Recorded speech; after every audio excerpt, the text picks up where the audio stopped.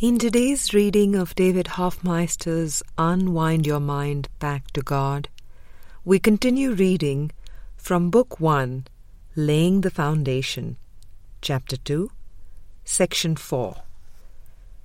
Preliminary Questions on Memory, Creations, and Consciousness. David. The lesson in the course about holding on to your function of forgiveness basically says it entails two phases. Recognizing that forgiveness is your only function and giving up all the other functions that you think you have. The self-concept comes in when there are agendas, when things have to go a certain way with certain outcomes. So what is my priority? Am I going to really hold forgiveness as my only function? Or am I going to let these other agendas come in and take forgiveness off the front and hold those up instead? It has to be either or. Friend, there is an old Indian saying that says, I use memory. I do not let memory use me. That really helps me out a lot in my interpretation. David. I always associated memory with the past until I read in the text about using memory to remember the present. That is a revolutionary idea. It says that memory is an ability you made. You are used to associating it with the past. But you can actually use it to remember the present. That is where you would have the memory instead of just letting the memory automatically have you. It is an experiential thing. When you let go of the outcomes and just follow the guidance, there is a joyful stepping aside from a lot of these concepts. Time and space are deeply rooted beliefs. Once you start to see these as constructs, then all of a sudden there is a real ease that comes. You start to take to heart the saying that you cannot help but be in the right place at the right time. That is a great one to hold out front when you are traveling a lot. It takes the struggle out of it. It takes out all the, oh, gosh, did we make a right turn? What did you do with the map? That whole thing that comes from feeling like you are not in the right place at the right time, or you are too early, or you are too late. It is a practical kind of an experience. There is a shift of mind, like being above things. It is almost like you are on a carpet ride, and the only way you stay on the carpet, of course, is to stay divested of the outcomes. If you really hold on to your intention and just want to stay at peace and have holy encounters without knowing how it is going to look, it makes it a lot of fun. The struggle in my life always came from trying to control the outcomes, people or situations. Friend, Can you talk about creations? Our creations? David. Creation is totally at the level of heaven.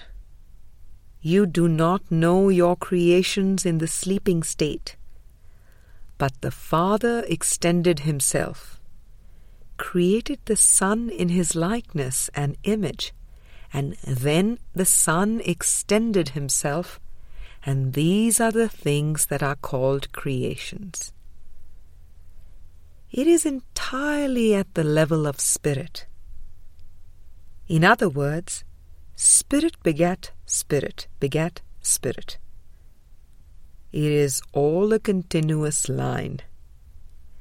In the sleeping state, where perception is distorted, you have no remembrance, no recognition of your creations.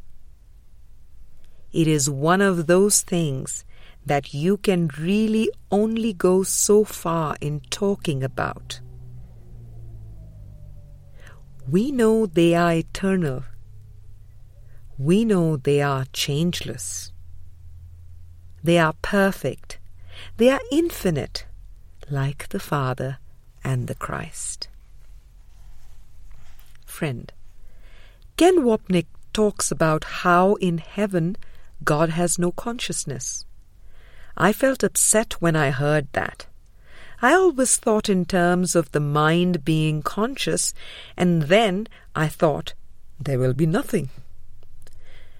There was an immediate sense of fear, but I heard this small voice say, "You know, when you think of what makes you happy, it is always thoughts of love." There was an overwhelming feeling that those thoughts would be more magnified than anything I could even think of. And I was suddenly at peace with it. But I could feel how quickly I shifted out of that, into that ego thinking of, oh my God, I have picked up a book that says God has no consciousness. I won't have a conscious mind to think. It was a real learning experience. I sense that the thoughts that make me most joyous are those thoughts that I cannot even express. I do not know how else to say it. They are just... David, beyond the words. Friend, yeah. David, I think it does help to be precise about the words. Like, what if we asked, what does consciousness mean to everybody in this room? The Course describes consciousness as the receiving mechanism.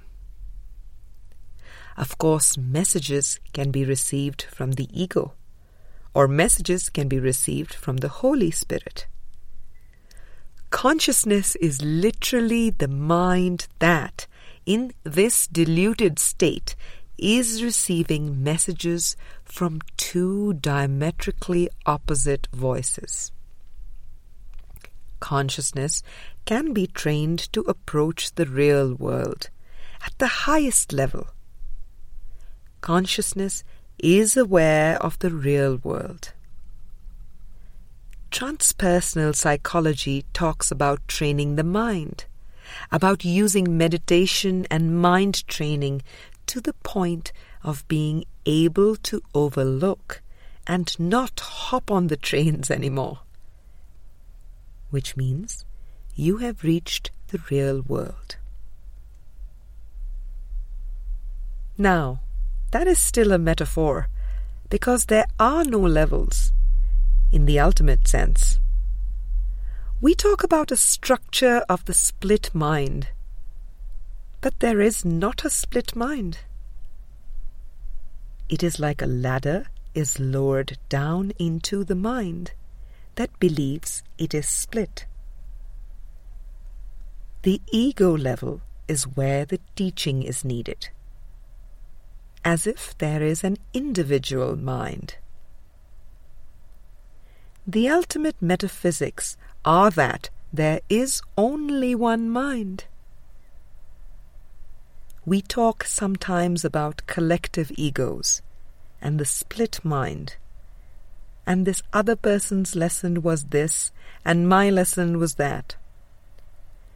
Basically, the idea of an individual mind is useful because if you believe in bodies, you also believe that there is a separate individual mind that goes with each body, rather than believing and experiencing the truth of there being only one mind. The split mind sees a subject-object split and perceives itself as fragmented. But there is only one mind, and by golly, it is mine. It is always my lesson, regardless of how much the ego wants to throw it out there onto somebody else.